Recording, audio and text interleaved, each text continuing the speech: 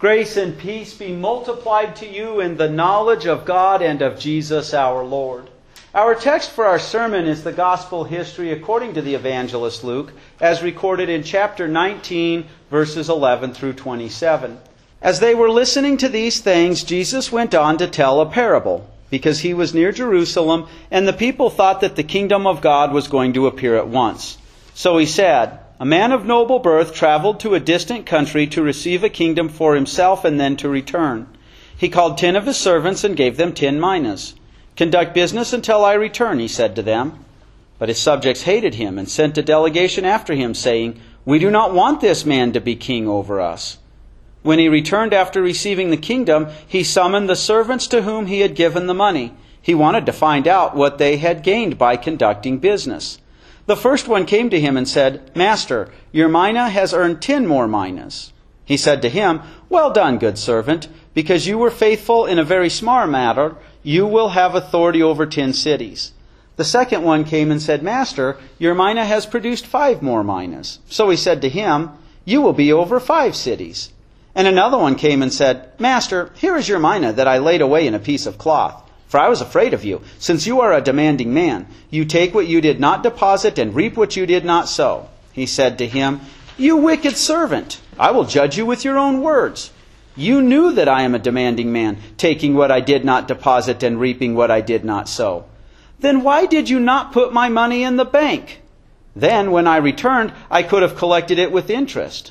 He said to those standing there, 'Take the mina away from him and give it to the one who has the 10 minas.' But they said to him, 'Master, he already has 10 minas.' I tell you that to everyone who has, more will be given, but from the one who does not have, even what he has will be taken away. Now as for those enemies of mine who did not want me to be king over them, bring them here and kill them in front of me." This is the gospel history of our Lord. Brothers and sisters in Christ, there's another similar parable that's told. And this one is told on Wednesday of Holy Week, literally 2 days before Jesus is crucified. And that one's recorded in Matthew chapter 25, where he gives each a talent, which is also a measure of money. Now in that parable, it becomes clear that it's the spiritual and natural gifts God gives us. And hence, we took that word talent and got our English word talents today. But that parable is told under different circumstances, and the measure of unit of money represents something totally different. In fact, today's account, Jesus is on his way to Jerusalem, and he just visited this tax collector's house, this guy named Zacchaeus. I don't know if you know about him. He was a wee little man, and a wee little man was he. Sorry, I'll start singing the song. But as we're told in our text, because he was near Jerusalem, and the people thought the kingdom of God was going to appear at once. We know just from the things the disciples say, even after Jesus appears to them after his resurrection, that they think the kingdom of God is Jesus gathering an army and driving the Romans out of Jerusalem. In fact, maybe even chasing the Romans all the way back to Rome and being the next big, great empire. So Jesus tells this account to explain things about his kingdom and how his kingdom grows. So today we're going to ask the question, what are the minas and who are all the people in this? Now, the very first person we want to deal with is probably the easiest to answer. Who's the nobleman? Jesus is true God who became true man. You don't get more noble than being God. But we know Joseph's genealogy from Matthew, and it appears that Luke is actually giving Mary's genealogy. Through both of them, it's clear to see that Jesus is a descendant of David. So Jesus has royal earthly blood, but there had not been anyone sitting on David's throne for over 500 years. Being God makes you a nobleman, no matter whose genealogy you would take on. So it's very obvious to us that the nobleman is Christ, true God, who became true man, because you and I can't keep the law, not even for 1 hour. Not even really for 1 minute if we think about our thoughts alone. So he became true man. He did that for us. And he has to remove our sins. So he goes to the cross. He bears the punishment for our sins. His blood washes our sins away. It doesn't end there, though.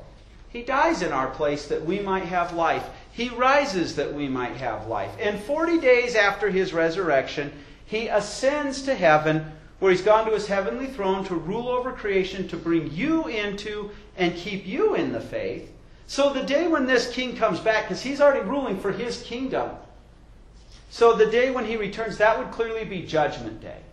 So we see in all of this that the nobleman is clearly Christ, whose departure is his death, resurrection, and ascension, and his return is Judgment Day. Now, let's get into the easiest group of subjects to deal with, which is actually the last one. In verse 14, we're told, "But his subjects hated him and sent a delegation after him, saying, 'We don't want this man to be king over us.'" Now, in the inspired Greek language that Luke recorded in, it's actually, "But his subjects kept on hating him." And I want to emphasize that, because there were guys like Saul who hated the Lord. He was persecuting the church. And then the Lord said, "No, you're going to be a believer and an apostle." Paul stopped hating the Lord. God put his love in his heart. So it's those who kept on hating the Lord right up until the end. And when it says, "We don't want this man to be king over us," literally that's to rule over us. See, in this life, you are either a slave to sin, death, and the devil, or you are a slave to God's righteousness. There's no in between. There's no neutral ground there. Now, we don't like that word slavery in America, slave to righteousness, but you've got to recognize if you're a slave to God's righteousness, then you're his child. You are prince and princesses then. But these people, they didn't want the love of Christ ruling over their heart. They would rather have the things of this world. And so in verse 27 that ends our text, the nobleman, who is Jesus, says, "Now as for these enemies of mine who did not want me to be king or rule over them, bring them here and kill them in front of me." The Greek verb there is probably translated, kill is fine, probably translated even better, execute. How is it that God kills those who don't want them ruling in his heart? That's when they are sentenced to an eternity of hell. That is the true and the most awful death of Scripture. So it becomes very clear that the subjects who hated him are unbelievers. So we see that the nobleman who becomes king is clearly Christ, and the subjects who hated him are unbelievers. Now, who has Christ made servants to grow his kingdom? We're told in verse 13, he called 10 of his servants and gave them 10 minas. "Conduct business until I return," he said to them. The number 10 in Scripture, when you get into symbolic language and everything, is the number of completeness. So what this means is, he gave to the complete number of his servants the complete amount of what was needed to grow his kingdom. We don't want to read too much into hidden meanings or anything else like that. But who is it that Christ sends to grow his kingdom? You. He's put his love in your heart, and when you share that with your children, with your family and friends, his kingdom grows. So the servants in God's kingdom are believers. Now, if we look at verse 15, we're told, "When he returned after receiving the kingdom, he summoned the servants to him who had given the money." He wanted to find out what they had gained by conducting business. And if we look at verse 16, the first one says, "Master, your mina has earned 10 more minas." You notice he doesn't stand before him and say, "Look, Lord, you entrusted a mina to me, and I worked hard, and I invested it, and look at me. No. Your mina has earned 10 more minas. It worked perfectly. And there's another servant who comes up to him in verse 18. He says, "Master, your mina has produced 5 more minas." Not, "Lord, I really worked hard and I produced 5 more minas using the mina you entrusted to me." Your mina has produced 5 more minas. Do you notice what's actually doing the work here? It's not the servants, brothers and sisters in Christ. It's the mina. What is it that God has given to grow his kingdom? I think the Bible passage that would spell this out the best, at least my go-to, is Romans 10, verse 17.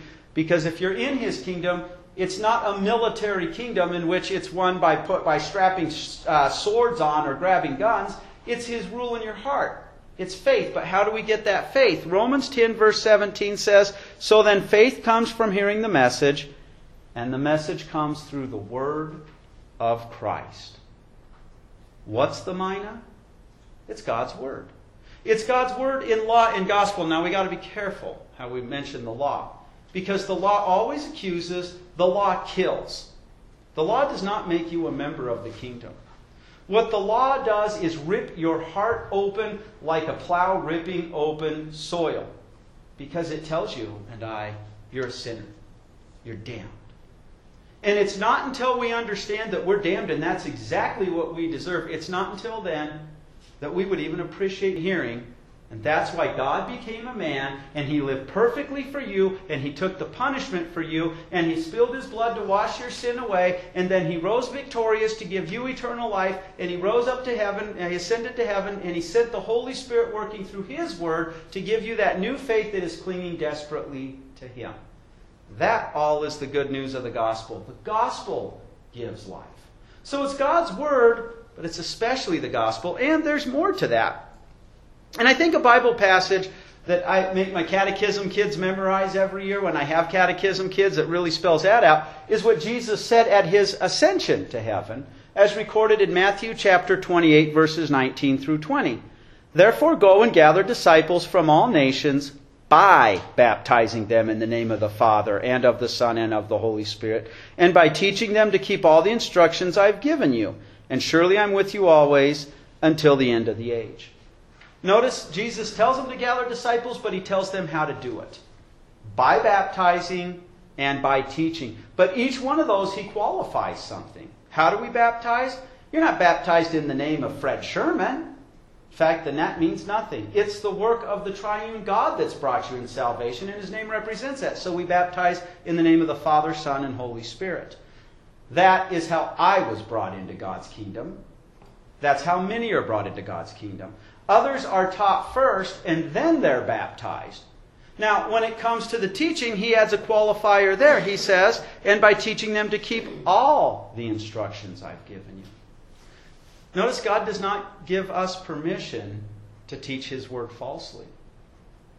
Sometimes people think that to get the Word out, that God's foolish and He doesn't know what He's talking about, and so you've got to change His Word. Isn't it easy to just want to say, we shouldn't proclaim the law at all because that's just going to offend people? Isn't it easy to then turn around and start changing other things? Sadly, you'd be surprised how many heresies in history begun by well-meaning Christians who thought God just needed their help. And they say lots of times, we'll teach this falsely now. They won't say falsely, but we'll correct it later. And then they never get around to correcting it. Teaching them to obey everything. Sometimes people zealous to get God's Word right get it wrong because they're getting it right for the wrong intentions. Now, I got to be careful how we understand that, because when somebody is new to the faith, they've never known Christianity, they've never known the triune God before, I'm not going to begin by having them drink from the fire hose of the communication of attributes in Christ. They're going to get it as we teach when I explain that Christ is true God who became true man, but I'm not going to start on a lecture of the genus majesticum of Christ. If you want to know what that means, it means that the deity of Christ was communicated to His humanity so He'd be able to do miracles. I start with the basics, right? But I'm not denying some of those other things. Neither are you.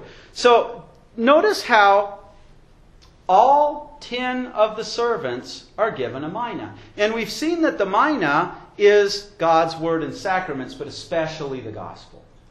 So there's a blessing for you to understand because you're one of the servants. He's given it to everybody in the church. Everyone who God brings into the faith, every member of the invisible church gets God's grace. That's why we're members of His church. Now, before we move on to the third servant, I want to point out something else. Again, in verse 16, the first one came and said to him, Master, your mina has earned 10 more minas. And he said to him, Well done, good servant, because you were faithful in a very small matter, you will have authority over 10 cities. Doesn't it seem like this guy has earned it? But that's not what he says. He gave the guy the mina. The mina did the work. And then ultimately he says, because you proved faithful, I'll give you even more grace. But another guy comes along. That's verse 18. The second one came and said, Master, your mina has produced 5 more minas. So he said to him, you will be over 5 cities. Was it that guy's fault if the mina did the producing? That one got half the other? What I'm trying to get at is, for example, after Jesus ascended to heaven, the apostles, they go through somebody to fill that position that Judas has left vacant, and they use a process of elimination and narrow it down to some qualified guys, and they cast lots, and the lot falls on Matthias. And then we never hear about Matthias again. That doesn't mean that Matthias went off the deep end and became a false teacher, nor that he was unfaithful. In fact, we should assume he was faithful, and that he did what an apostle was called to do. Made sure that the word that the people were hearing was in accord with the word that he had heard from Christ. But then, many years later, this guy named Saul comes along.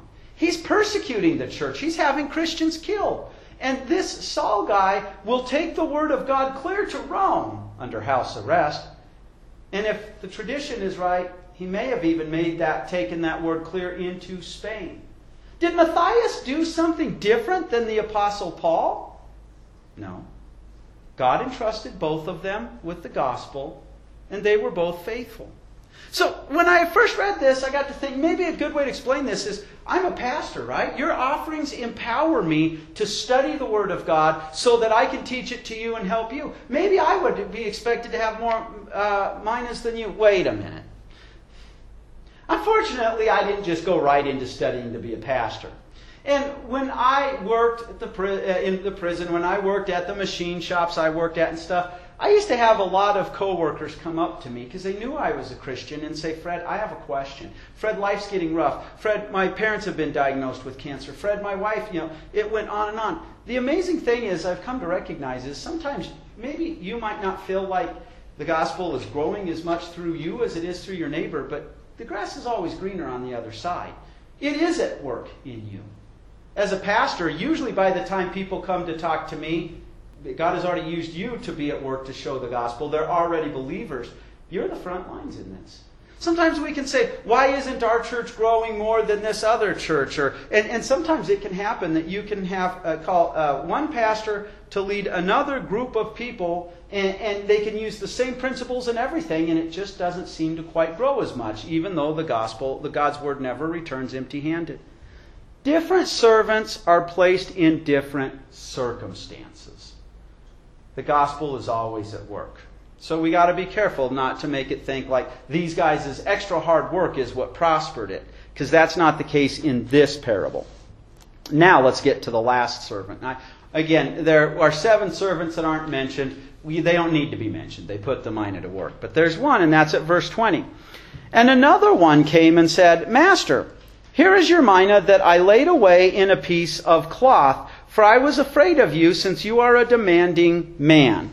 You take what you did not deposit and reap what you did not sow. He said to him, You wicked servant, I will judge you with your own words. You knew that I am a demanding man, taking what I did not deposit and reaping what I did not sow? Then why did you not put my money in the bank? Then when I returned, I could have collected it with interest. It's very interesting, the cloth that our translation uses. It's actually in the original Greek that Luke wrote in. It's a loan word from the Romans. It's a sweat cloth. It's what you use to dab all the heat off of you. Now, if you grew up in the late 70s and early 80s like I did, maybe you saw a lot of those exercise videos where people put sweatbands on. This guy has got the gospel. We know the mina is especially the gospel. And he's wrapped it in a cloth full of his sweat. People aren't going to touch that. That's disgusting, right? That's full of his sweat. He has a different view of the good news of salvation than everybody else does.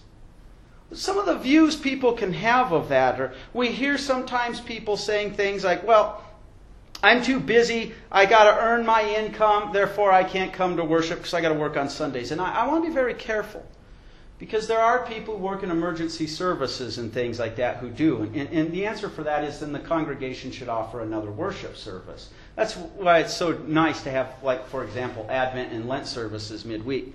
So some people, they're wrapping it up in the mundane things of this world, and they're more concerned with it. The gospel just isn't so precious for them. Or what about another one? We call them legalists. These are people who, they have received the good news of salvation in Christ, but then they turn around and they add all kinds of law attachments to it. One of the big ones is when you have to repent and then God will forgive you. They're adding a law there. Think about it. God has to take you and I, who are slaves to devil, and make us His children. And only then could we even repent. Now, when human beings, we can't read minds, so when we announce forgiveness, we wait to see that. But there are many ways legalists constantly add different conditions. You've got to bow or stand at the right time. You've got to come so many times to worship. You've got to give the right amount of offering. All that is wrapping that precious mina in the blood, sweat, and tears of this world's ways.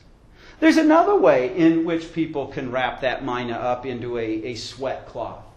And that's one of the 7 churches that Jesus addresses in the beginning of the book of Revelation, Laodicea. He says, "You are neither hot nor cold. Since you are lukewarm, I will spit you out of my mouth and into the flames." They just were indifferent to it. They just didn't care. There are many ways in which somebody can end up hiding that mina in the sweat cloths of this world. It's interesting that he refers to the master. He literally says, "Since I was fearing for myself because you are a strictly exacting man." Somebody who really, you get the books out and they want every I dotted and every T crossed. The master says to him, "You wicked servant, I will judge you with your own words. You knew that I was a strictly exacting man, so by your own words, you should have known to invest this." So I mentioned people before who will stay away from worship because they're too busy trying to earn extra in the ways of this world. You can tell the difference between those and the ones who want to come to church but their vocation doesn't allow it, because you do offer service at a different time, and the ones who love the word of the Lord will be there, even though their jobs had not allowed it because maybe they were emergency workers, things like that. The legalist who sits there and says, "You've got to follow this condition, that condition, that condition." The thing that I always find quite interesting is how quickly that legalist will become a hypocrite. "Here's a rule I hold up that you have to follow to be saved." "Oh, that doesn't apply to me now that you're putting it down on me." You'll be judged by your own words. The person who claims they love the Lord but don't really care, the Laodiceans, that shows out too. And so ultimately what we want to see here is there's one more servant. The problem is he's lazy. He doesn't care. He wants something else. He disagrees with the master. Now, I want to point out one more thing there in verse 24 before we wrap up this sermon. He said to those standing there, "Take the mina away from him and give it to the one who has 10 minas. But they said to him, "Master, he already has 10 minas." "I tell you that to everyone who has, more will be given. But from the one who does not have, even what he has will be taken away." The servants are saying, this isn't fair. And that can lead us to falsely think that these guys, that it wasn't the mina that did the work. It was their blood, sweat, and tears. It was their extra faithfulness and their work righteousness. But if God is going to be fair, we all go to hell. I sin by the minute. It's not fair that you and I have even been made God's child, that we've been given a mina. And so, it's not fair that afterwards God says, "Well, that mina worked through you, so at the end, here's an extra glory." We don't know what heaven's actually going to be like other than it's going to be perfect. I don't know about you. I've never had a perfect hour in one day of my life, so I can't imagine a perfect eternity. But we do know that somehow there's going to be some extra grace given to us, some extra glory when we go to heaven. But what that is, we know we won't be jealous because it's perfect. We know we'll have perfect love. What's fair in God's kingdom? God is a God of grace. So be careful not to make work righteousness the minas that did the work. It was God's gospel working through the servants. The servant that despised it or was neutral, that was the problem. Others had rejected it outright. But the ones who were faithful, maybe one didn't have quite as much returns as the other, but it was the mina, the gospel at work through them. And so, brothers and sisters in Christ, let's wrap up this sermon. You, by God's grace, have the mina, which is God's word, especially His gospel. You are a child of God because Jesus is your Savior. He's planted His love in your heart, and that love shining through you leads you to share the Word of God with others. And it's God's work then. He simply is working through you, and He has made you His child. Praise be to our Lord. Amen. Now He who began a good work in you will carry it on to completion until the day of Christ Jesus. Amen.